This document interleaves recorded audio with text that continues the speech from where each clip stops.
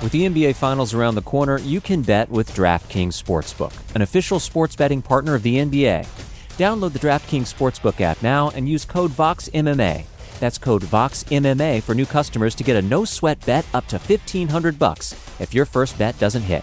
Only on DraftKings. The crown is yours. Gambling problem? Call 1-800-GAMBLER. Or in West Virginia, visit 1-800-GAMBLER.net. In New York, call 877-8-HOPE-NY or text HOPE-NY 467-369. In Connecticut, help is available for problem gambling. Call 888-789-7777 or visit ccpg.org. Please play responsibly. On behalf of Boot Hill Casino and Resort in Kansas, 21 and over. Age varies by jurisdiction. Void in Ontario. One no-sweat bet per new customer. Issued as one bonus bet based on amount of initial losing bet. Bonus bets expire 168 hours after issuance. See dkng.co/bball for eligibility, wagering, and deposit restrictions, terms, and responsible gaming resources.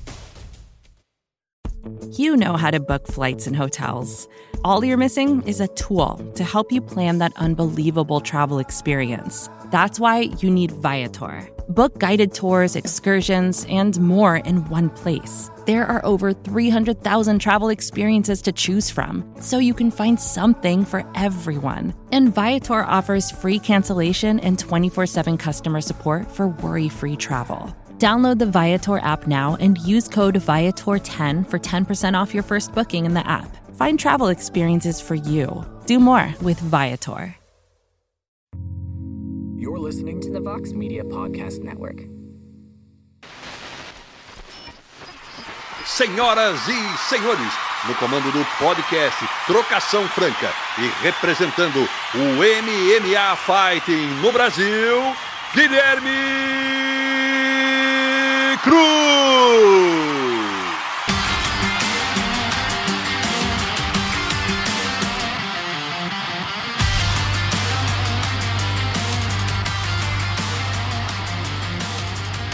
Alô, amigo fã de luta, bem-vindo ao primeiro episódio do podcast Trocação Franca, a sua casa sobre MMA nessa imensa podosfera. Para quem caiu de paraquedas por aqui, eu sou Guilherme Cruz, correspondente do site americano MMA Fighting no Brasil há 8 anos e que há 14 se dedica diariamente a cobrir esse esporte louco, mas apaixonante que é o MMA. O projeto de ter um podcast sempre esteve ali, guardado no fundo da gaveta, mas finalmente nasce com uma oportunidade de colocar você, amigo ouvinte, mais perto do dia a dia de quem cobre o MMA. Acompanhado, claro, por quem entende do assunto, numa mesa redonda sem filtros, podendo falar sobre qualquer coisa e sempre trazendo uma entrevista especial e exclusiva. Para o episódio de estreia, nada melhor que começar com o pé direito, com o lendário Anderson Silva, que enfrenta o bad boy americano Tito Ortiz nas regras do boxe nesse sábado na Califórnia. Mas antes de conversar com o Spider, vamos bater um papo especial com o pioneiro jornalista Marcelo Alonso, figura importantíssima na história desse esporte, meu primeiro chefe na revista Tatame e hoje editor-chefe do portal do Vale Tudo. Tudo bom por aí, meu amigo? Um prazer ter você aqui no Marco Zero do podcast Trocação Franca. Prazer todo meu, Guilherme. Pô, parabéns aí, meu irmão. Mais um veículo importantíssimo aí para a gente falar de luta, né, cara? E, pô, você é um cara, pô, tá sempre aí bem informado. Tenho certeza que vai trazer muita coisa legal. É um prazer a gente começar aí hoje. Muito bom, cara. É um projeto antigo, finalmente está saindo do papel, está nascendo essa criança aí. E para começar, nada melhor do que a gente dar uma pincelada geral, né, de como é que tá o MMA no Brasil. A gente acompanha há muito tempo, você muito mais tempo que eu, o MMA no Brasil, não só o UFC, né? E a gente já viveu momentos de dificuldade, momentos de glória. E agora a gente tem, apesar de muita gente achar que o MMA tá em baixa no Brasil, a gente tem muitos campeões dentro do UFC, fora do UFC também, e também brasileiros na porta de cinturões, né? Como é que você está vendo o esporte hoje? Você que viu o MMA atravessar todas as fases possíveis muito antes de ser MMA, né? Quando era só vale tudo, era um rótulo de preconceito. Como é que você analisa o cenário do esporte no Brasil hoje? Pô, com ótimos olhos, Guilherme. Assim, exatamente por isso, né, cara? Por atravessar muitas eras, a gente vai começando a ter uma visão um pouco mais ampla e até otimista da coisa, né, cara? Você imagina, o MMA, ao contrário, né, quando a gente fala em futebol, por exemplo, a gente tem ali, pô, o Brasil está vivendo uma entre-safra, meu amigo, esquece Copa do Mundo, pelo menos duas Copas do Mundo seguidas, se a gente não tem nenhum craque aparecendo, esquece. esquece Brasil campeão, né? O MMA é totalmente diferente disso, cara, exatamente pelo o alto grau de competitividade do esporte, ele está fazendo cada vez mais, isso é uma coisa que eu tenho observado, né? Uma renovação mais rápida, isso impressiona muito. A gente via, por exemplo, a geração, uma coisa que me marcou muito, essa geração de ouro do Anderson, do Minotauro, quando os caras começaram a declinar, todo mundo começou a se perguntar, caramba, o que vai acontecer com o MMA nacional quando esses caras pararem? Meu amigo, já tinha a geração, né, do Demian, da galera vindo logo atrás, grandes nomes, e agora, cara, a impressão que eu tenho é que a quantidade de talentos, por incrível que pareça, está aparecendo com muito maior rapidez, porque pessoas que você nunca tinha ouvido falar um ano atrás estão na boca do cinturão muito mais rápido, né, cara? E hoje é muito mais difícil se manter o cinturão, como na geração do Anderson Silva. Então, se por um lado, você não tem o Anderson Silva, mas calma aí, meu amigo, tem vários surgindo e o esporte está tão competitivo que os caras que estavam no meio da tabela, eles estão chegando os competitivos. O melhor exemplo que a gente tem é Charles do Bronx, cara. Você nunca imaginava até 2 anos que o Charles estaria disputando o cinturão na divisão de cima, né? Então, é um esporte muito, muito, muito competitivo, né, e que com alto grau de imprevisibilidade, né, o que traz, como o Brasil é a segunda potência, muitas possibilidades para a gente, né, cara? Então eu vejo com ótimos olhos e agora mais do que nunca, com mais eventos, a gente tem mais brasileiros com chance de cinturão, né? E o Brasil aí nas cabeças, disputando aí cabeça a cabeça com os Estados Unidos. Verdade. É que eu acho o mais engraçado é que os fãs brasileiros eles demoraram muito a desapegar da geração anterior, né? Todo mundo se falava, pô, o Brasil está em crise, os nossos ídolos estão ficando velhos, estão perdendo, não chegam mais em cinturão, e tratando isso como se fosse o fim da linha, né? Como se o esporte não houvesse uma renovação. O Brasil tem muitos lutadores excelentes, como você mencionou alguns, tem o Davidson, que se tornou campeão, que pode muito bem recuperar o título, tem atletas fantásticos, e que muitos fãs pensaram, pô, MMA já era, vou parar de ver isso, porque é aquela coisa de brasileiro, o brasileiro gosta de campeão. O brasileiro, exatamente, quando tem alguém muito bom na Fórmula 1, ele vai assistir Fórmula 1, é super fã, no tênis, o Guga, ele passa a acompanhar o esporte onde o Brasil é o melhor. E a gente tem vários atletas que são os melhores, né? Mas talvez falte ainda o brasileiro abraçar esses atletas como os novos ídolos, né? Como abraçou no passado Vanderlei, Anderson, Minotauro, Shogun, Lioto, vários caras que conseguiram fazer história na década passada, mas que, obviamente, pela idade, pelo andamento da carreira, não estão mais nesse alto nível de competição, né? Mas o brasileiro tem muita gente muito boa para representar e substituir muito bem a altura, né? Esses atletas que brilharam no passado. Cara, eu acho que a gente vai precisar exatamente uma reeducação para o fã do esporte, né? O fã do esporte precisa entender que a gente vai ter uma renovação cada vez mais rápida, cada vez mais difícil, tirando as exceções ali dos Khabibs, John Jones, né? Esses fenômenos. É muito difícil a gente ter o que a gente tinha no passado, seja Estados Unidos, Brasil, seja qual for o país, mas o cara conseguir manter o cinturão por 9 defesas, está cada dia mais difícil isso, né, cara? Então, isso quer dizer o quê? A renovação vai ser cada vez mais frequente, a competitividade está cada vez maior.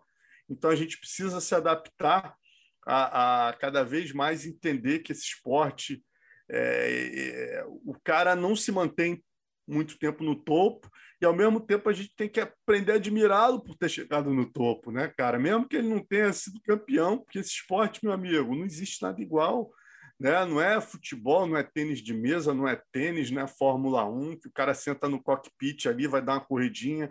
Porra, o cara tá saindo na porrada, fazendo, né?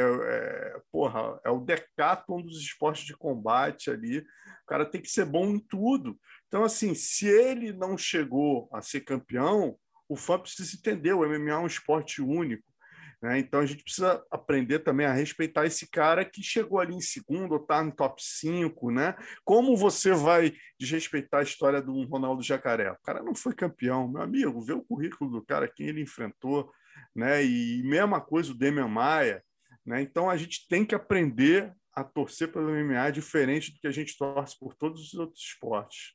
E é uma coisa engraçada, né? Porque o Jacaré ele vai ser lembrado como um cara que não foi campeão. Mas ele não foi campeão do UFC, né? Ele foi campeão do Strikeforce aqui. E era um plantel fortíssimo, atletas muito bons. Basta você olhar a quantidade de atletas que vieram do Strikeforce que se tornaram campeões no UFC, né? Então, é aquela coisa, né? Da gente olhar o UFC como se fosse o único evento, né? Mas o que não é a realidade. A gente vê atualmente no Bellator, por exemplo, as divisões femininas, os cinturões são todos do Brasil, com a Cris Borg e a Juliana Velasquez. Tem o Patrício Pitbull, que é o campeão do leve, que perdeu agora o cinturão do Pena, né? Tinha o Douglas Lima, que era o campeão meio-médio já há bastante tempo, acabou perdendo o título na última luta. E tem aquela coisa, né? O Brasil vive um momento um pouco complexo em algumas situações, né? Tem campeões, claro, Amanda Nunes, eu acho que o que você falou, né? De John Jones, Anderson, Dimitri Johnson. Acho que a Amanda Nunes é a que mais se aproxima de um reinado longo à moda antiga, né? Que é uma coisa muito difícil de ser atingida hoje. Mas ela, infelizmente, ela não tem o brasileiro ainda reconhecendo nela como um ídolo. Ela não conseguiu criar essa empatia, essa aproximação com o fã brasileiro como talvez merecesse pelo talento dela, né? Mas você hoje vê, então, o Brasil no MMA. É o copo meio cheio do Glover chegando perto do cinturão, o Charles do bronze campeão, o Vicente Luque surgindo com uma grande surpresa, né? Entre os meio médios, lutando muito bem, só luta espetacular, ou ainda aquele copo meio vazio do Borrachinha que tinha muito hype, tinha toda aquela expectativa de ser a futura grande estrela do Brasil, mas acabou perdendo, o Davidson que estava indo pelo mesmo caminho, mas acabou perdendo também, o Durinho perdendo para o Usman. Como é que você analisa isso? Assim, é o copo meio cheio, a gente pode ficar feliz, pode ficar otimista para o futuro, ou ainda cabe uma preocupação desses brasileiros que estão no auge, estão bem, deles talvez começarem a declinar agora? Cara, totalmente copo meio cheio, exatamente porque essas categorias, né? O problema é quando você chega numa categoria, por exemplo, o cara que perdeu para o Khabib, você olha e você fala, não é que seja o copo meio vazio, mas você fala, cara, entrou um monstro ali que vai manter aquilo ali por 10 anos, né? Então você não é ver o copo pelo lado meio vazio, mas é ser realista e falar, realmente não há chance em curto, médio prazo. Mas nessas divisões, coincidentemente, eu vejo absolutamente chances reais só dependendo dos brasileiros, né? Eu falo principalmente do Davidson. O Davidson, ele claramente ali, a entrevista que o Valide me deu, você vê que ele, meu irmão, se focou, ele foi campeão, sentiu o cinturão, a curtição, focou na academia e perdeu o foco que ele tinha que ter em se manter campeão, que é o mais difícil, né? Chegar no topo da montanha e se manter lá. Mas é disparado o maior nome dessa divisão, é disparado, assim, o Davidson treinado, as valências dele físicas e técnicas e o poder de nocaute dele, ele tranquilamente, para mim, ele seria campeão nessa divisão. O Glover o Glover não é um fenômeno, não vai se manter muito tempo, mas, cara, contra o Jan Blachowicz, eu acho que o casamento favorece o brasileiro. 50-50, talvez até um pouquinho, um favoritismo um pouquinho maior para o brasileiro. Acho que o Glover pode vencer e terminar a carreira por cima. Vai se manter? Não. Ele não está mais em idade de manter esse cinturão por muitos anos, mas as chances são enormes, né? E isso tudo a gente fala, por exemplo, aí a gente vai para o Bellator. Cara, o Patrício, todas as revanches, quando ele lutava, ele vem melhor. É um cara que é um gênio, também é um fora da curva. Deixou de ser um fora da curva porque perdeu de maneira alguma. As chances são enormes dele voltar lá e ganhar esse cinturão. Né? O Lima, idem, em suma.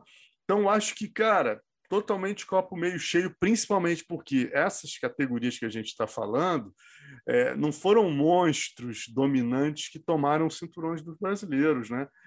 São atletas vencíveis que só depende desses caras chegarem lá e estar na melhor forma para conseguir esse cinturão de volta. Verdade, e além do Davidson no peso leve, tem o Pantoja, né, que tá voando, já venceu o campeão 2 vezes, é um cara que pode furar a fila aí, tomar essa frente do Davidson e ter a próxima chance ao cinturão. e trazer o cinturão pro Brasil, né? Pegar a trinca, pedir a música do Fantástico, como ele falou para você, né? Contra o Moreno, e trazer mais o cinturão pro Brasil. E além disso, né? Além do Bellator, além do UFC, ainda tem a PFL, né? Que tem vários brasileiros que vão fazer a final das playoffs. É um formato muito diferente da MMA, né? A meritocracia pura, fora o lado do marketing, né? Que ajuda muito, por exemplo, você pensa, o peso pesado Bruno Capelosa, né? O brasileiro que está na final do peso pesado. Quando o Bruno Capelosa disputaria um cinturão do UFC? Quantas lutas ele precisaria vencer para disputar o cinturão do UFC? O Raul Schmanfield, por exemplo, quantas ele precisaria vencer para ter uma chance ao cinturão do peso leve do UFC? O cara de sapato esteve no UFC, teve boas vitórias, ganhou no Vettori, mas não chegou nem perto de sonhar com uma chance ao cinturão. É a meritocracia que ajuda também financeiramente, né? É um dinheiro muito bom que esses tipos de lutadores, que não são lutadores altamente vendáveis e populares, né? Mas conseguem ganhar $1 milhão numa chance que no UFC demoraria uma eternidade, se é que viria um dia. Dá para imaginar a PFL sendo, além disso, mais do que só esse oásis para os lutadores de ganhar muita grana no curto prazo, ou dá para imaginar que eles conseguem bater de frente com o Bellator para ser a organização número 2 no próximo ano, por exemplo? Cara, eu acho que é muito... Eu acho que a questão é não pensar tanto, tipo, esquecer o UFC, né, cara? Eu já me peguei aqui alguns finais de semana, eu nunca imaginei isso acontecendo, né? Eu me peguei alguns finais de semana falando, cara, se tivesse o UFC hoje, eu tava 100% na PFL. Eu nunca imaginei isso, né? Por isso que eu falo, esse esporte ele é absolutamente alto índice, né, de imprevisibilidade, de coisas novas acontecendo, de mudanças em todas as áreas, eu digo inclusive dos eventos, cara. Eu não imaginava isso. Porra, aquele evento do Pitbull, podia ter o UFC que fosse, cara. Quer dizer, o UFC que fosse seria exagero, mas poucos UFCs numerados me atrairiam mais do que ver o Pitbull contra o Magui lá, cara. Eu estava querendo muito ver aquela luta, é um confronto de estilos interessantíssimo. E mesma coisa, eu falo da PFL. Aquela luta do Verdun com o Renan, e você imagina, ano que vem, a tendência qual é? É o nível aumentar, porque os atletas... Ontem eu estava falando com o Adriano Martins, por exemplo, que ganhou do Makhachev. Ele falou, cara, meu sonho é terminar minha carreira na PFL. Então, os atletas já estão sonhando, né? O Emiliano Sordi, quando eu conversei com ele, ele falou, cara, a melhor coisa que eu fiz na minha vida foi ter perdido no UFC. Melhor derrota que eu poderia ter tido, revolucionou a minha vida, né, cara? Então, são vários. Você pega, por exemplo, um Davi Ramos, totalmente desvalorizado no UFC, só joga um pedreira para servir de escada. Qualquer evento que você jogar esse cara, ele vai brigar na cabeça para ser campeão, porque é uma pedreira, o cara duro ao extremo, mas o que você faz? Raoni Barcelos, meu irmão, se jogar o Raoni Barcelos na divisão dos galos aí, qualquer evento ele vai brigar para ser campeão, inclusive no UFC. O Tibau, por exemplo, né? O Tibau que no UFC ele fez 900 lutas no UFC, mas nunca chegou perto ali do topo, né? Só pegou pique, pegou os melhores da divisão, foi para a PFL e ganhou do Roy McDonald, finalizou a última luta, ele fez muito bem, né? Olha o cara de sapato aí também, né, cara? Numa final, no UFC ele não estava nem nos top 10 ali, nego, porra.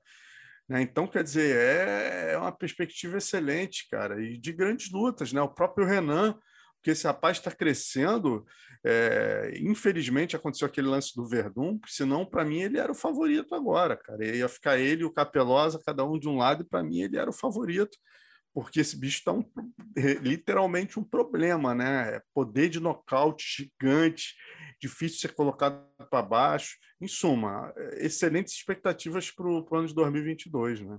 Verdade. Você falando de atletas que... O Adriano Martins, por exemplo, que olha para a PFL e diz que é o novo sonho dele. Em vez de mirar o UFC, ele mira a PFL porque parece que finalmente os atletas estão acordando para a realidade do MMA. Cara, é um esporte, mas é entretenimento, mas é dinheiro no bolso. Não adianta você, eu prefiro ir para o UFC porque lá eu vou ser mais famoso. Cara, mas você vai botar... como é que você vai pagar a tua conta se você for para o UFC e tua bolsa for $12 mil mais $12 mil? Na PFL, você tem a chance de terminar o ano ganhando $1 milhão. Se você pegar no casamento de estilos ali, um tiro curto, para ganhar $1 milhão. parece que os atletas finalmente acordaram para essa opção, né? Para o UFC não é o melhor do mundo. Lá, claro, lá eles têm um grande domínio do mercado. 90%, 95% dos melhores atletas do mundo estão no UFC. Mas o que importa realmente é você se sustentar, fazer a tua carreira, ganhar dinheiro. Se no futuro você, beleza, tô confortável, vou para o UFC porque é o meu sonho, quero realizar esse sonho de me testar lá, maravilha, mas para que abrir mão de uma oportunidade melhor financeiramente em outro evento, em outra casa, só por aquelas 3 letras, né, que de fato são as mais famosas, né? Isso mostra também outro caminho que os atletas têm acordado, percebido, né? Mais agora os veteranos, né? É o caminho do boxe, né? Primeiro surgiu o boxe sem luvas, começou a pegar os veteranos aí, e agora o boxe com luvas, o boxe tradicional, se tornou o paraíso dos veteranos do MMA, né? Todo mundo querendo ir atrás de uma luta de boxe, todo mundo querendo fazer um dinheiro e atrai atenção, né? São eventos que estão vendendo, que estão sendo muito populares, né? Te surpreende essa transição, os atletas todos seguindo em direção ao caminho do boxe para um desafio novo, mas também muito dinheiro no bolso, né? Cara, te confesso, Guilherme, quando começou isso, que babaquice, eu fiquei meio revoltado no início, achei besteira. Cara, e depois eu achei uma coisa maravilhosa. Hoje em dia eu consigo vislumbrar uma nova revolução em várias áreas, né? Isso que eu acho excelente. Primeiro,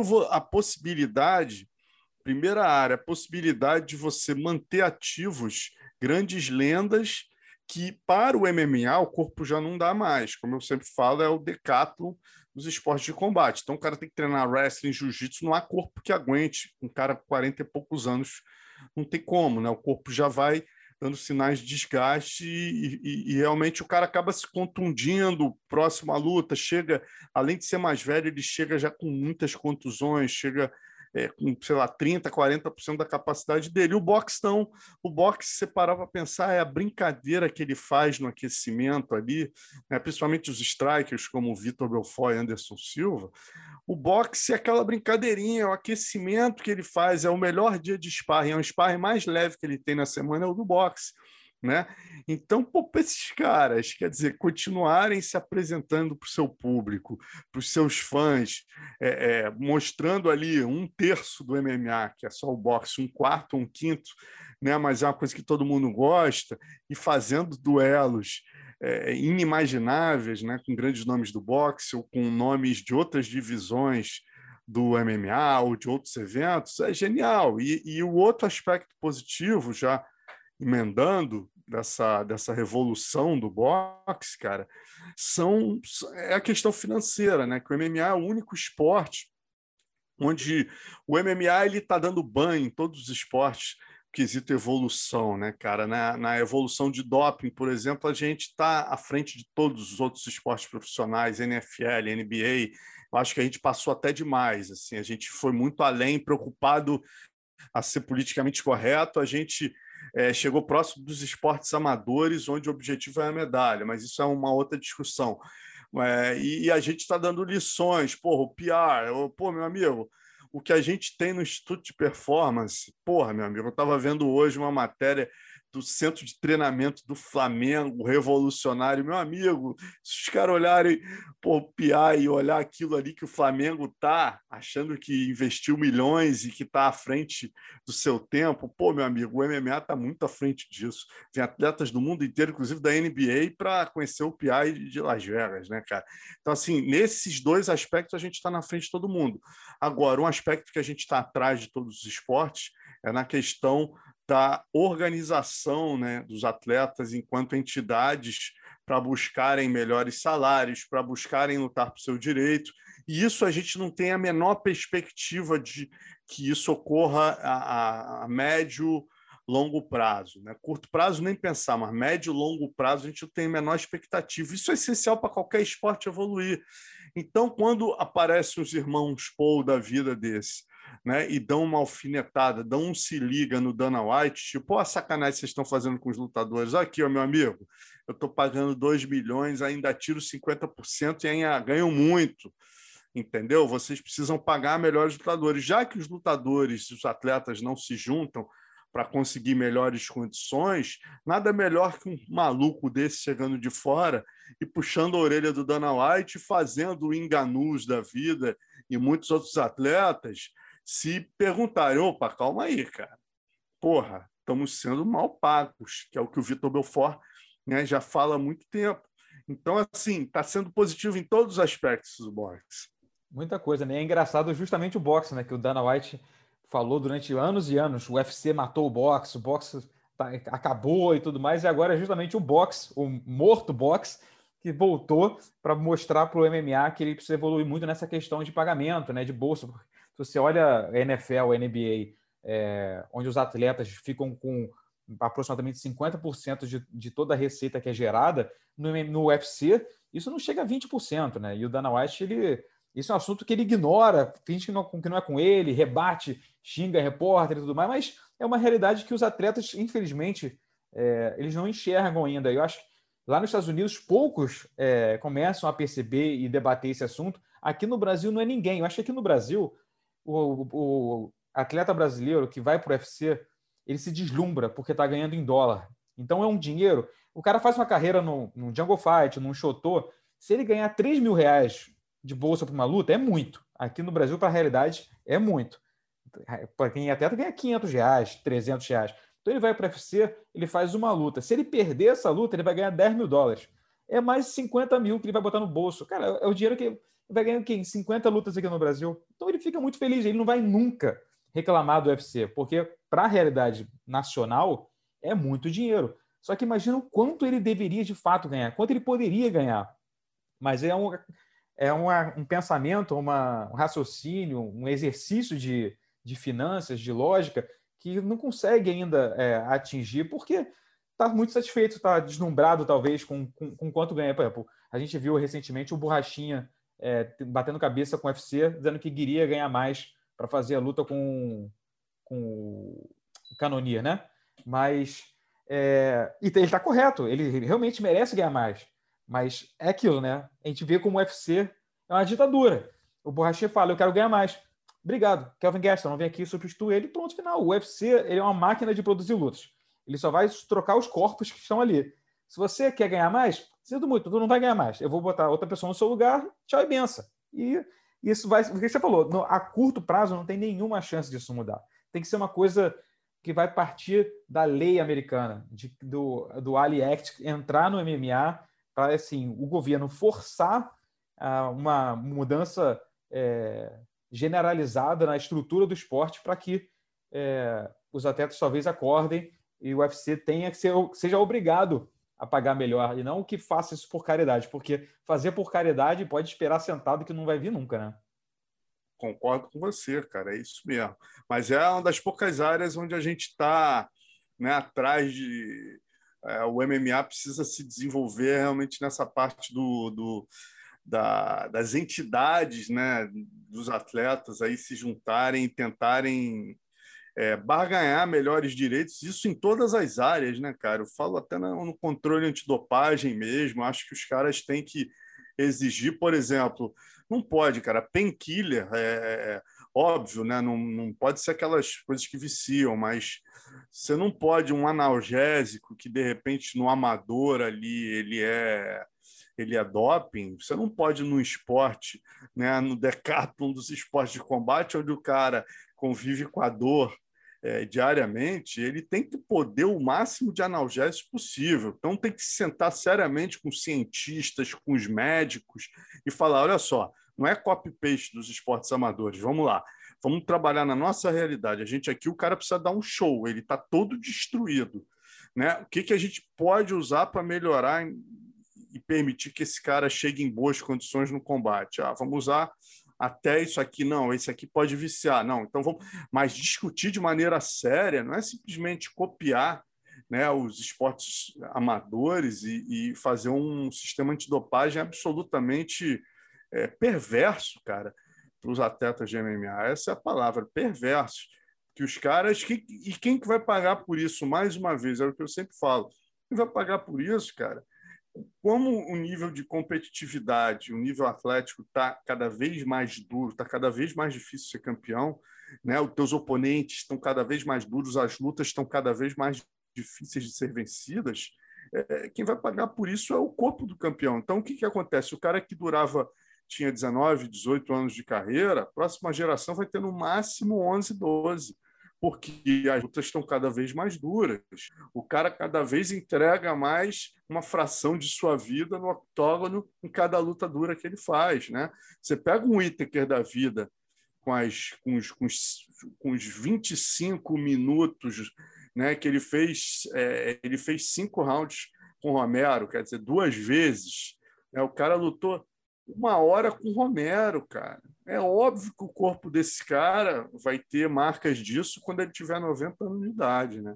Então, assim, isso tem que ser pensado e a gente tem que dar cada vez mais as melhores condições para esses caras chegarem lá, como tem a NBA, como tem a NFL, entendeu? Esses caras chegarem lá com a fisiologia dele, aí eu falo, isso é um assunto polêmico e muito mais profundo, não dá para a gente debater hoje, mas não é liberar de maneira alguma bomba, mas eu sou a favor que a fisiologia desses caras, meu amigo, chegue lá na melhor condição do combate. Ele não pode chegar lá, entendeu, com cortisol altíssimo, com a testosterona no fundo do poço para ir performar, não, porque a gente precisa seguir essa tabela aqui, não, meu amigo. Eu preciso estar no meu melhor e chegar lá, obviamente, sem tá acima do que é a natureza dele, mas ele tem que chegar lá no melhor, cara, para dar o melhor show que ele puder, entendeu?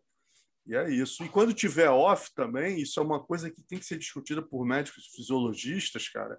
É sabido que existem, sim, drogas que permitem a recuperação mais rápida do atleta. Meu amigo, vamos parar de palhaçada, entendeu? O cara está com uma contusão grave, você tem que permitir, tira ele de tudo que é sistema antidopagem possível e deixa esse cara usar tudo que a ciência tem de permitido e imaginável em termos de droga para ele se recuperar o melhor e mais rápido possível, entendeu?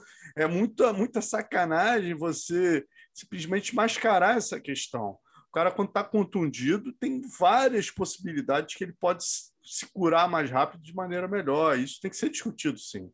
É verdade. Esse é um outro é uma outra questão que seria discutida, que os atletas teriam voz se existisse um sindicato, né? Por exemplo, você vê na NFL, NBA, nada acontece sem os atletas opinarem. No UFC, eles fecharam com a usada.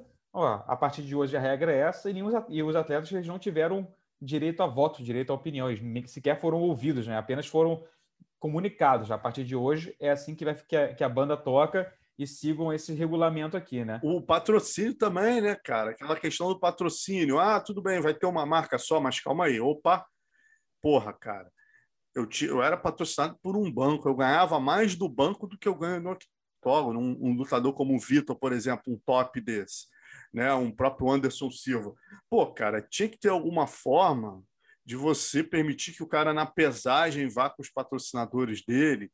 Tem que ter a Reebok, mas, pô, cara, pelo menos um espaço no calção eu tenho para o meu patrocinador pessoal. Tinha que ter algum jogo de cintura maior nisso, né, cara? Simplesmente os caras impuseram, isso, não gostou, tchau, meu irmão. Não pode ser assim, né? Verdade. E é nessa que cresce essas avenidas paralelas de alternativas para os atletas, né? Você vê o Belfort está indo fazer a luta de boxe no próximo sábado, agora dia 11 de setembro, na Califórnia. No mesmo evento, o Anderson Silva contra o Tito Ortiz vão faturar muito dinheiro, não só na luta, mas com a possibilidade de patrocínios próprios, de promover a luta de uma forma diferente. E agora, vou dar uma pausa na minha conversa com o Alonso para receber um convidado ilustre, especial, nessa primeira edição do podcast.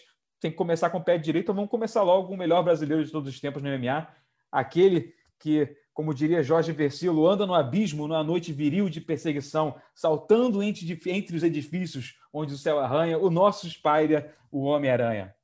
We're this close to crowning an NBA champ, and with the action heating up on the court, it's even hotter at DraftKings Sportsbook, an official sports betting partner of the NBA. Download the DraftKings Sportsbook app now and use code VOXMMA. That's code VOXMMA for new customers to get a no-sweat bet, up to $1,500 if your first bet doesn't hit. Only on DraftKings. The crown is yours. Gambling problem? Call 1-800-GAMBLER. Or in West Virginia, visit 1-800-GAMBLER.net. In New York, call 877-8-HOPE-NY or text HOPE-NY 467-369. In Connecticut, help is available for problem gambling. Call 888-789-7777 or visit ccpg.org. Please play responsibly. On behalf of Boot Hill Casino and Resort in Kansas, 21 and over. Age varies by jurisdiction. Void in Ontario. One no-sweat bet per new customer. Issued as one bonus bet based on amount of initial losing bet. Bonus bets expire 168 hours after issuance. See dkng.co/bball for eligibility, wagering, and deposit restrictions, terms, and responsible gaming resources. Vacations can be tricky. You already know how to book flights and hotels, but now the only thing you're missing is, the actual travel experience. Because is it really a vacation if you're just sitting around like you would at home? You need a tool to get the most out of your time away. That's where Viator steps in. You can book guided tours, activities, excursions, and more in one place to make your trip truly unforgettable. Viator has over 300,000 travel experiences to choose from. Everything from simple tours to extreme adventures and all the niche, interesting stuff in between. So you can plan something that everyone you're traveling with will enjoy. Real traveler reviews give the inside scoop from people who already been on the experiences you're considering, so you can plan with confidence. Free cancellation helps you plan for the unexpected. And 24/7 customer support means you can travel worry-free. Download the Viator app now and use code Viator10 for 10% off your first booking in the app. Find travel experiences for you. Do more with Viator.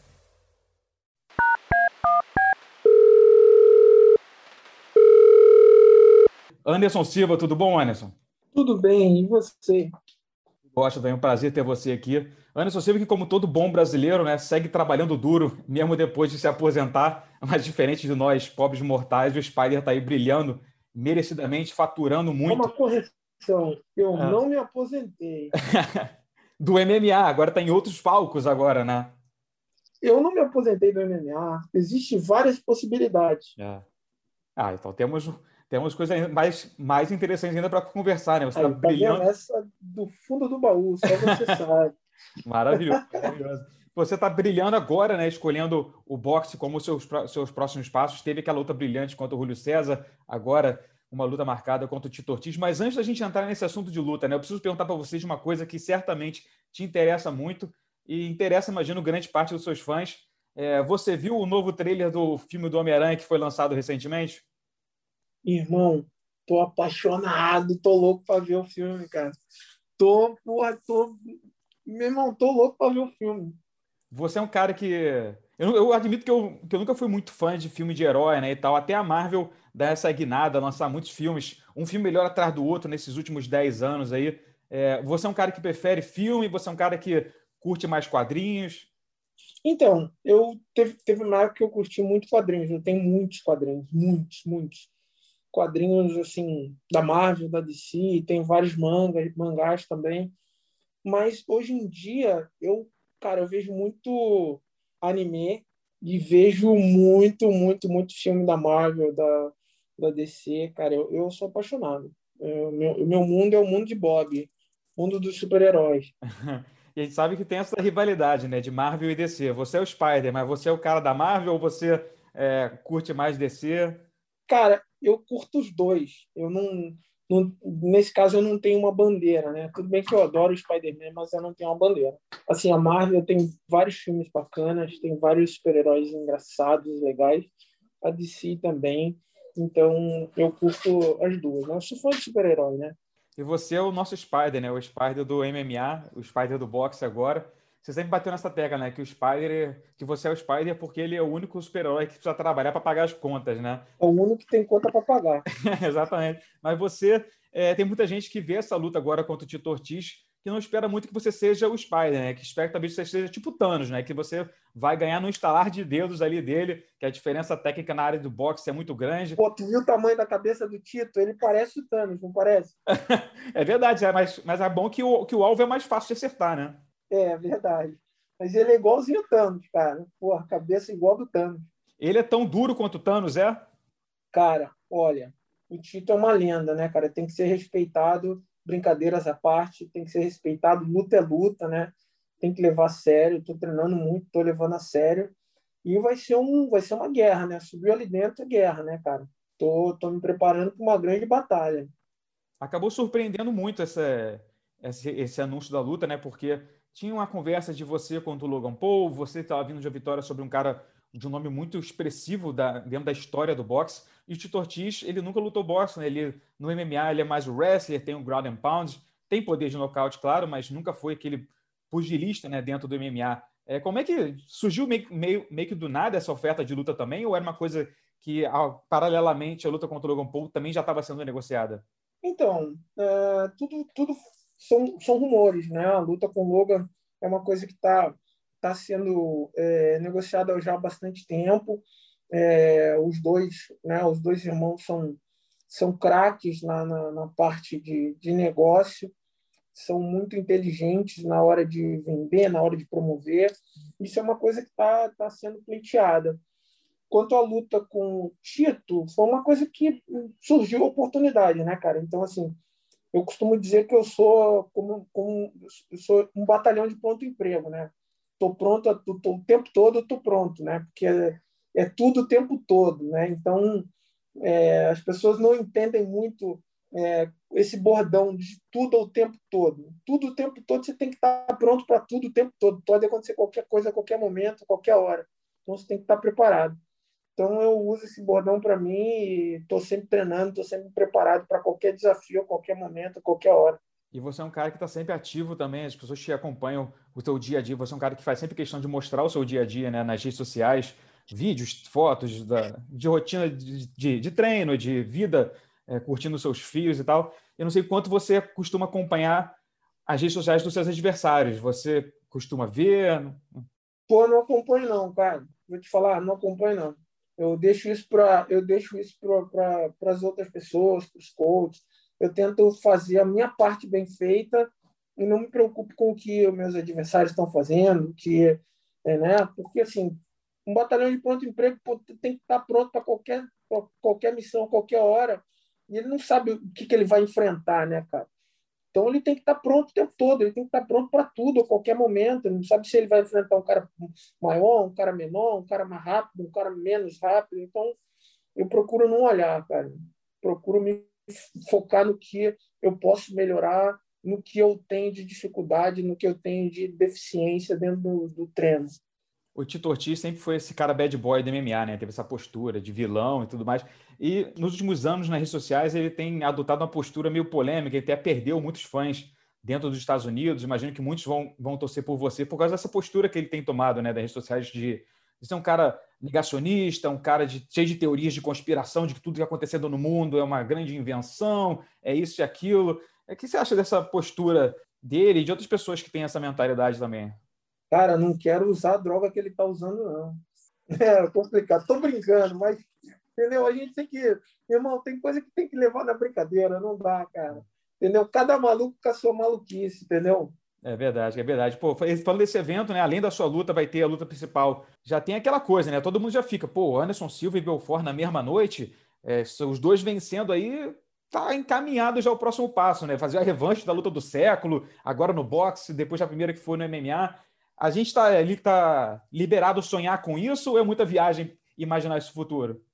Pô, cara, seria luta legal, seria Vitor e Vanderlei Silva, entendeu? Essa seria uma luta espetacular. Todo mundo quer ver essa luta, meu irmão.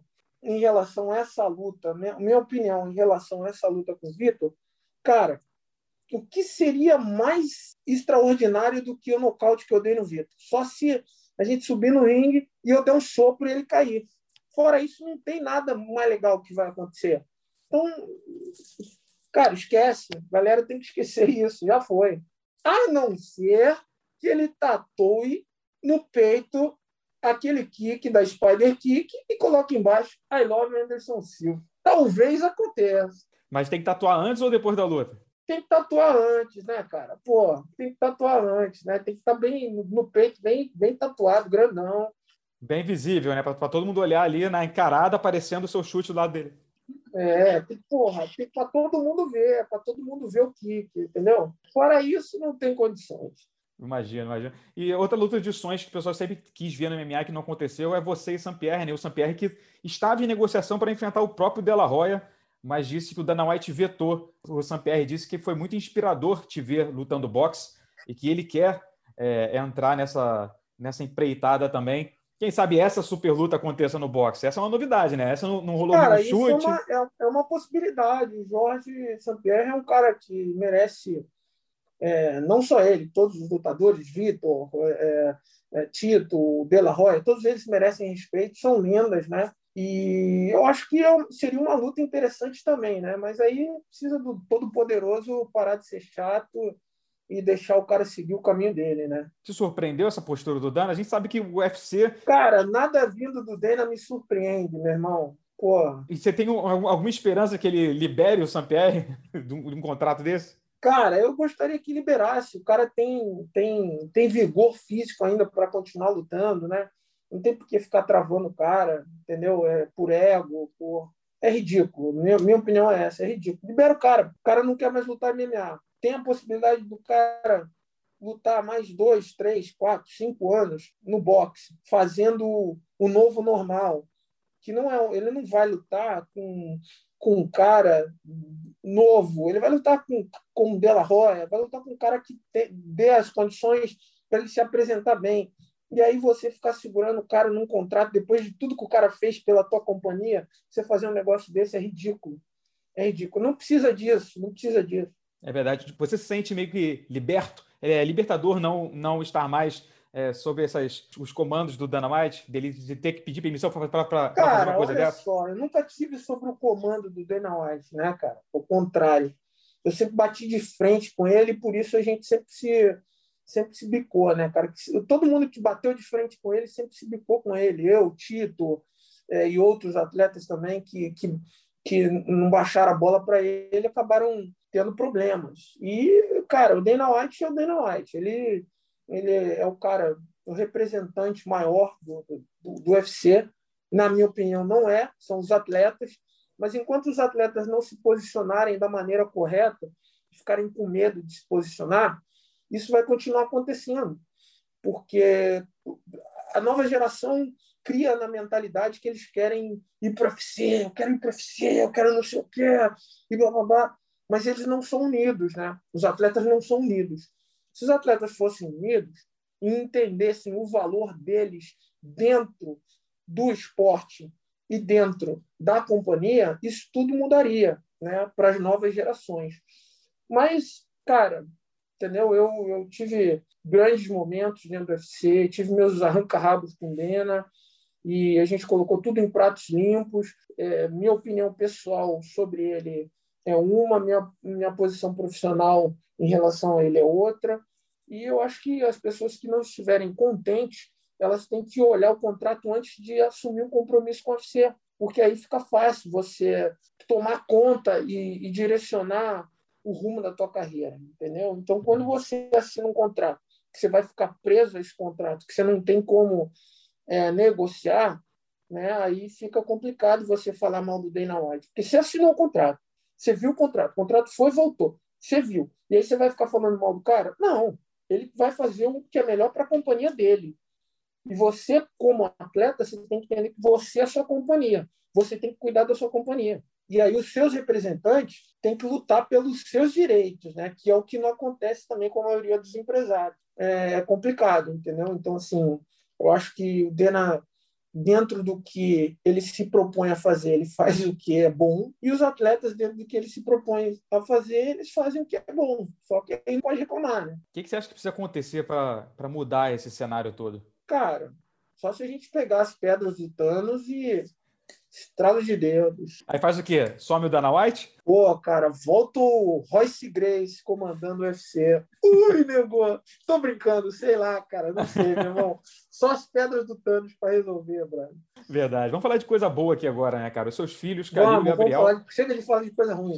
Chega. Os seus filhos, Calil e Gabriel, estão tirando onda no kickboxing, né? Eu conversei com eles, cada hora um entra no ringue, nocautaço, uma grande vitória e tal. Como é que fica o coração de pai numa hora dessas, vendo o filho seguindo seus passos no esporte do combate? Cara, para mim é gratificante, né? Ver os dois lutando e começando, como eu comecei também, lutando amador e tal. É muito legal. Eles treinam muito, né? Eu pego muito no pé, a gente sempre está treinando, a gente está sempre discutindo sobre técnica, treinando muito, vendo vídeos, se organizando para melhorar o treino, para trazer pessoas que entendem mais da nossa área, né? Que é a área do Thai, para melhorar o que pode ser melhorado. Eu, como pai, gostaria muito que um virasse juiz, não do Supremo, mas juiz, e o outro médico, entendeu? Mas não é isso que os caras querem, eles querem outra coisa, querem lutar. Então, se for esse o caminho que eles estão trilhando, que eles estão correndo atrás, eu acho que é válido, eu como pai apoio e estou muito feliz com o resultado que eles têm apresentado com o Calil. O Calil treinou muito para essa luta, não foi nada fácil, né? A gente treinou muito, ele treinou bastante e estou feliz com o resultado, cara. E um nocautaço, um chutaço em 8 segundos, né? Esse recebe o selo de qualidade do Spider? Cara, luta é uma caixinha de surpresa, né, cara? Você vai ter o teu dia e vai ter o dia do teu adversário. Você vai ter um momento mágico e o teu adversário vai ter um momento mágico. Então, assim, tudo acontece, né, cara? Você vai ganhar, você vai perder, mas é como você conduz a tua carreira quando você tem uma derrota. Quando você conduz a tua carreira quando você só tem vitória, é uma coisa. Quando você tem derrota, tudo muda. Então, você tem que estar preparado para as duas coisas. Porque é na derrota que você se torna o grande campeão que você tem que ser, né, cara? É claro que perder nunca é bom, né? Mas que eles tenham começado essa carreira agora, depois que você tenha experimentado isso, a derrota dentro do UFC, porque eles viveram você no auge como campeão e viram como é que você lidou com a derrota também, né? De não esmorecer, de continuar, né? Cara, assim, eles já me viram em várias fases, né, da minha carreira, né, cara? Desde o começo, eles me acompanham desde o começo, desde quando eu dava aula, né? Então, eles sempre foram na academia, eram bebês, né? De fralda, eles estavam na academia. Então, eles sabem exatamente como funciona, né, cara? Não é nenhuma novidade para eles. Mas tem que estar sempre em cima, tem que estar sempre dando um toque, tem que estar sempre mostrando, né? Como pai, você sempre quer o melhor para os seus filhos, né? E comigo não é diferente. Com certeza. Eu conversei com o Gabriel, ele deixou claro que a porta bem aberta para o MMA um dia. O Calil disse que está focado, por enquanto, apenas no kickboxing amador, que fez só a primeira luta, né? Então está sem pressa de projetar futuro, essas coisas assim. O teu fim é o quê? Que eles vão lutar MMA um dia? Você falou que quer que eles sejam juiz, que não sigam o caminho da luta, mas agora que eles estão seguindo, né? Mas... Cara, eu vou te falar, eu acho que assim, é uma coisa que tem que partir deles, né? Eles têm tem toda uma estrutura para eles fazerem o que eles fizerem nesse mundo. Eles podem seguir qualquer caminho dentro desse mundo da luta. Né? Pode lutar MMA, pode lutar boxe, pode lutar kickbox, pode lutar Muay Thai. Eles têm essa condição porque, graças a Deus, eu consegui dar essa condição para eles escolherem, né? Então, eu acho que vai partir deles. Tem que ser uma coisa que parta do coração de cada um deles, né? É muito normal para os fãs, a galera que está aqui do lado de fora, né? Acompanhando, imaginar já o Spiderzinho no MMA e já no UFC, né? Porque foi onde você fez história. Mas o UFC mudou muito, né? Dos últimos tempos para cá, do UFC que era quando você entrou lá e se tornou campeão, para o UFC de hoje em dia. Não só o UFC, mas o mercado de MMA no geral mudou muito, né? Valores, não valores pagos, né? Valores parciais, né? No esporte. Cara, o esporte teve uma evolução, né, cara? O UFC hoje em dia, se você for ver, você tem atletas de diferentes níveis, mas todos eles muito duros. Você não tem nenhum meia boca. O UFC não tem mais tempo para colocar um atleta que é mais ou menos. Então, todos os atletas que estão lá são atletas de alto nível. Sempre foram, né, desde o começo. Mas antes ainda você via um ou outro que não tinha nível para estar ali, mas estava ali. Hoje em dia você vê, cara, a molecada voando, né? Os caras de de 84, de 82 quilos, os caras de meio pesado, todos, né, craques, entendeu? Então, assim, mudou bastante o nível. Você sempre teve grandes lutadores. Não tem o que falar em relação a isso. Você sempre foi a elite do esporte, né?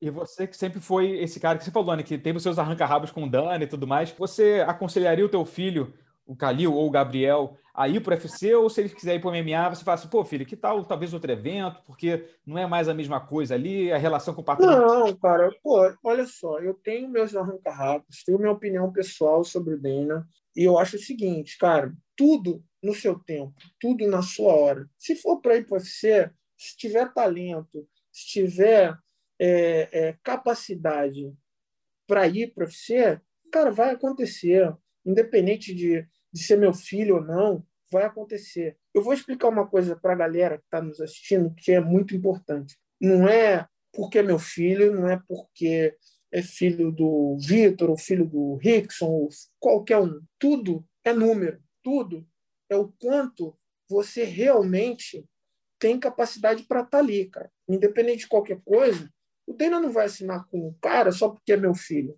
Se ele não tiver o talento e não tiver a capacidade para estar lá, ele não vai estar lá. Ele não vai estar na peixada ali, né? Não existe isso, cara. É número, entendeu? Números não mentem.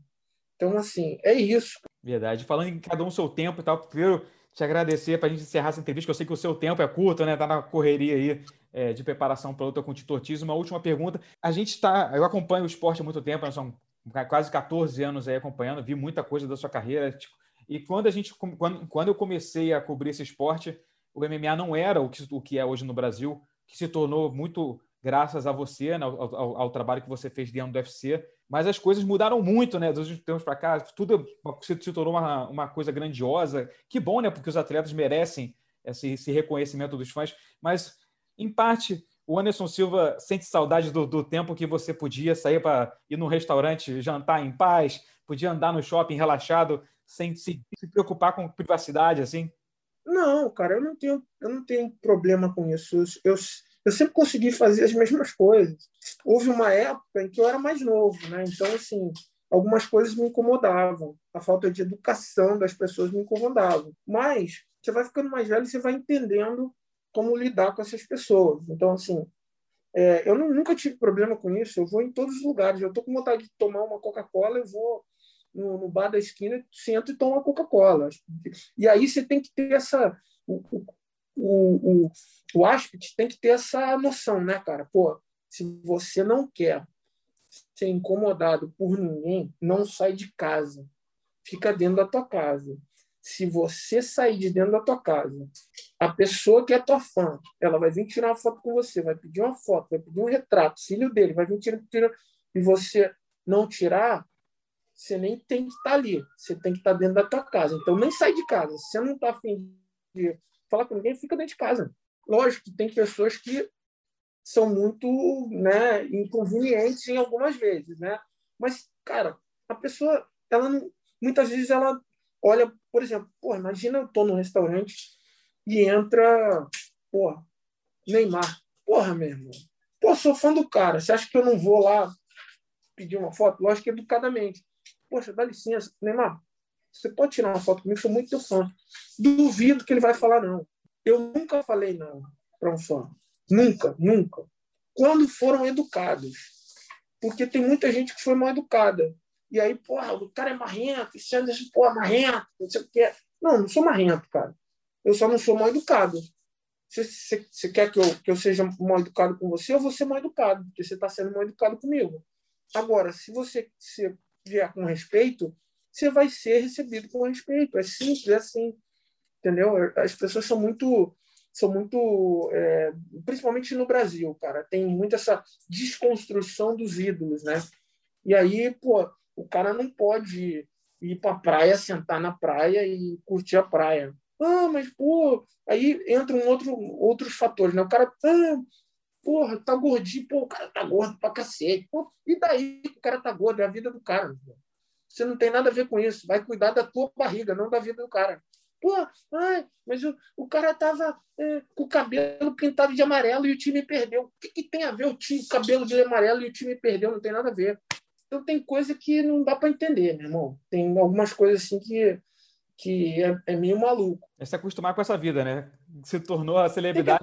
Tem que acostumar, e aí você tem que ter a noção de como lidar com isso, né, cara? Tem coisa que é complicado, né? Tem coisa que é maluquice. Já teve situações que eu tô na última sessão do cinema, a última sessão, meia-noite, fila bombada, estreia de filme, tô na fila.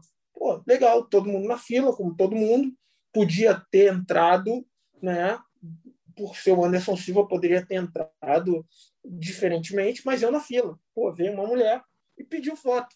Falei, claro, você pode vir aqui, a gente tira foto. Não, você pode ir lá na frente tirar foto. Não posso ir lá na frente. Você pode vir aqui. Meu filho quer tirar foto. Pô, achei que era uma criança, cara. Meia-noite no cinema, não era criança. Porra, um babado, meu irmão. Aí a mulher falou um monte de merda na internet, falou um monte de besteira. Falei, cara, o que eu posso fazer? Não posso fazer nada. Entendeu? Ema, cada um com seus problemas. Ela com os dela, eu com os meus. De repente ela, sei lá, achou que eu tinha que sair da onde eu estava para ir até onde o filho dela estava para tirar foto. Se ele fosse um cadeirante, se ele fosse um nenê de colo, mas um marmanjo, barbado, pô, meu irmão, vem até aqui, a gente tira foto, vai ficar agitando a fila. Pô, tá de sacanagem. Entendeu? Então tem coisa que não dá para entender, não. É verdade, é verdade. Então já sabe, pessoal, se encontrar o Anderson Silva na rua, vá até ele pedir para tirar foto, né? Na educação, ao invés de mandar ele até lógico, você, né? Cara. Pô, lógico. Pô, cara, já teve várias situações comigo. Teve uma situação que eu falo para as pessoas não acreditam. Tô vindo de Los Angeles para o Brasil, aí tô no aeroporto, uma brasileira, né? Tomou o telefone da minha mão. Estava falando com a minha filha no telefone. Ela tomou o telefone da minha mão e se você não tirar foto comigo, eu não te devolvo o telefone. Cara, eu tava falando com a minha filha no telefone, cara. Pô, e aí você... Que loucura. Eu falei, não, eu tiro, claro, você pode devolver o telefone. Não vou te devolver o telefone se não tirar foto comigo. E minha filha no telefone falando comigo. E, meu irmão, é muito louco. Tem umas coisas assim que não dá para entender, cara. É complicado. Mas eu tirei a foto, falei, tá bom, vamos tirar a foto aqui, vem cá. Depois desse pedido de sequestro, né? Você sequestrou o seu celular, né? Agora você pode devolver meu telefone, por favor? Mas é isso, cara, você tem que ter paciência. Eu imagino, muita paciência, mais paciência para lidar com esse tipo de situação. Não, cara, a paciência, quando eu digo paciência, tem que ter paciência para lidar com as pessoas mal educadas. Para sair da saia justa, né? Porque na maioria as pessoas são educadas. Tem algumas que são sem noção. Né? Pô, o cara nunca te conheceu, o cara, você está sentado com a tua família, o cara não te conhece, o cara não é teu amigo, o cara só te viu na televisão, aí você está sentado com a tua família, está comendo, o cara vem, porra, meu irmão, porra, puta que pariu, te dá tapa no ombro, porra, é maluco, é coisa de maluco, cara, né? Aí você fica como? Caramba, será que o cara não é sem noção mesmo? Amigo teu não faz isso. Amigo não faz isso. Né? Imagina uma pessoa estranha fazendo isso. É loucura, né? Muito louco, Anderson. Pô, queria te agradecer pelo seu tempo aí para participar da estreia desse podcast. Começamos com o pé direito, né? Começamos logo com o melhor de todos os tempos aí. Boa sorte na luta contra o Tito Ortiz. Arrebenta, boa sorte. Nessa possível volta no MMA, né? Já que deixou a portinha aberta aí, quem sabe no futuro, né? Tudo é possível, até os 49. Minha última luta é 49. Marcamos no calendário, então, Anderson. Obrigado pela atenção aí. Tá bom, um beijão para você, um beijo para todos aí que acompanham o programa de vocês. Beijo, galera. Continuem assistindo aí, cara, nossos amigos aí. Vai ser bem legal essa luta. Conto com a torcida de todos vocês aí no Brasil. Um beijo pela oportunidade. Valeu. E de volta aqui com o Alonso, depois de escutar o Anderson Silva. Alonso, qual o seu nível de ansiedade e expectativa para essa luta? Depois do show que a gente viu o Anderson colocar em prática contra o Julio César Chaves Júnior, muita gente esperava que ele fosse fazer uma luta bonita, né? Porque ele sempre teve um nível de trocação muito bom, mas eu confesso que me surpreendeu a facilidade com que ele venceu um veterano tão experiente e consagrado do boxe, né? Cara, com certeza, é o que a gente vinha falando, né, Guilherme? Eu até, sei lá, um ano atrás, eu nunca imaginaria que eu deixaria de assistir qualquer evento para assistir um UFC. Deixaria de assistir um UFC para assistir qualquer evento de luta, e isso tem ocorrido cada vez mais com maior frequência, né? E esse final de semana é um desses finais de semana, né? Por sorte não tem no UFC, mas se tivesse no mesmo horário, nem pensaria duas vezes para escolher esse evento. Te confesso que o Anderson e o Ortiz, óbvio, a gente sempre quer ver o Anderson em ação, mas eu estava muito mais ansioso na outra luta, porque eu estava muito preocupado. Te confesso que eu sou daqueles que estava com raiva do Anderson ter aceitado uma luta dessas. Eu dizia para mim mesmo, cara, o Anderson é um dos maiores de todos os tempos, ele vai dar um mole desse para um filho do César Chaves, foi campeão mundial, mas ninguém sabe quem é, como é que o Anderson vai dar um mole desse para um garoto? E o Anderson foi lá e calou minha boca. O Dória já tinha calado. Na entrevista que eu fiz com ele, ele falou, cara, você vai se surpreender. E eu não acreditei, eu estava puto com essa decisão do Anderson. O Anderson foi lá, deu aquele show e mais uma vez me calou, como me calou numa luta com o Daniel Cormier, que eu fiquei putíssimo com ele. Quando ele aceitou aquela luta um dia, eu falei, Anderson vai ser espancado, para que isso? Como é que o Joinha faz isso com o Anderson? E ele foi lá e calou minha boca. Então, Anderson Silva é isso, né? E essa luta com o Tito Ortiz, não que o Tito Ortiz não seja um tremendo lutador e mereça respeito, mas no quesito boxe, cara, o ponto fraco dele é exatamente o boxe, né? O Dória já treinou o Rogério, eu acho que a gente foi junto, né, Guilherme, aquele lá em Toronto, né? Uhum. Você não estava com... Sim, estava lá. Então, o Lioto lutou com o John Jones, Minotauro com Frank Mir e o Rogério com o Tito Ortiz. E o Rogério deu um pau no Tito Ortiz exatamente no boxe, né? Eu confesso que na luta do Anderson me decepcionou um pouco, né? Quando eu recebi a informação, fui confirmado dos dois lados e tal, me surpreendeu que a gente viu, depois da gente ver o Anderson Silva dar aquela aula contra um cara tão experiente no boxe, ele é um passo atrás, ele pegar um wrestler na luta. O Tito Ortiz nunca foi conhecido pelo boxe, nunca... Ele tem mãos pesadas no ground and pound, mas o boxe dele nunca foi nada, né? Nunca foi desse nível, né? Então eu confesso que fiquei um pouco decepcionado, esperava uma coisa mais... Assim como eu fiquei decepcionado quando começaram os rumores de Anderson e Logan Paul, que é uma luta que daria muito dinheiro para o Anderson, mas ia ser uma baba, né? Mas para mim o Anderson é aquela coisa, né? Eu não sou especialista em boxe, mas pelo que eu já vi, mas nenhum dos dois é lutador de boxe, né? São lutadores de MMA. Então, transferindo, se fosse uma luta de MMA, eu não veria nenhuma chance do Tito Ortiz ganhar. No boxe, eu acho que as chances são ainda menores. Então, como se é possível ter chance menor do que zero? Eu acho que a chance do Tito Ortiz é acertar um golpe na sorte, um soco na sorte e derrubar o Anderson, né? Mas com aquela luva de boxe, acho que teria que ser uma patada muito bem dada para conseguir nocautear o Anderson, né? Mas para fechar aqui a conta, antes de me despedir do Marcelo Alonso, meu amigo, meu ex-editor na época de Revista Tatame, eu queria deixar um agradecimento especial aqui do fundo do coração ao Chicão Jolie, o announcer raiz do MMA Nacional, por emprestar a sua inconfundível voz para a abertura desse humilde podcast. Aí, quem quiser acompanhar o trabalho dele, é só seguir no Instagram, @ChicãoJolie. E para acompanhar o Alonso, no portal do Vale Tudo, no YouTube, todo dia. O Alonso está lá ao vivo com 450 lutadores, não dorme, está toda hora ao vivo com o Carlão Barreto, debatendo lutas ou entrevistando atletas. Alonso, chama a galera aí para poder acompanhar o seu trabalho, onde eles podem te ver, onde eles podem te seguir. É isso, galera. É isso mesmo. O Guilherme já falou tudo lá no PVT, né? Assistam lá. E estamos aí. Obrigado pela honra de ter participado da primeira edição. O Guilherme, que foi meu parceiro de tatame, né, cara? Viveu lá o início aí de tudo. E, uma honra estar aqui com você. E tenho certeza que vai ser um sucesso, meu amigo. Muito obrigado ao Sensei Alonso e a todos vocês que nos acompanharam nesse primeiro podcast. Foi um prazer ter a sua companhia e te fazer companhia também enquanto você lava a louça, enquanto você está a caminho do trabalho ou a caminho de volta para casa, seja lá o que você faz enquanto você escuta o seu podcast, não é mesmo? Não se esqueçam de compartilhar esse podcast com seus amigos, com quem gosta de luta, e fiquem ligados que na próxima semana tem muito mais. Fui! With the NBA Finals around the corner, you can bet with DraftKings Sportsbook, an official sports betting partner of the NBA. Download the DraftKings Sportsbook app now and use code VOXMMA. That's code VOXMMA for new customers to get a no-sweat bet up to $1,500 if your first bet doesn't hit.